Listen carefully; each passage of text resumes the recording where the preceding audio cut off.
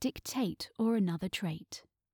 Belligerence, fortitude, stubbornness, and greed, are these necessary traits for one to succeed? Empathy, understanding, forgiveness, and honesty, are these a model for life lived more modestly? Duplicity, bombasticity, dominance, and neurosis, perhaps ultimate telltales for the insanely precocious. As for politeness, conviction, diligence, and clarity, are these traits preferable, providing greater parity?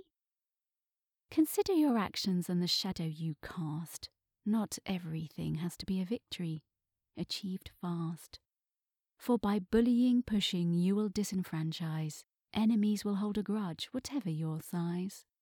So all you alpha males out there, please take heed. Your blooming flower may be choked by weed.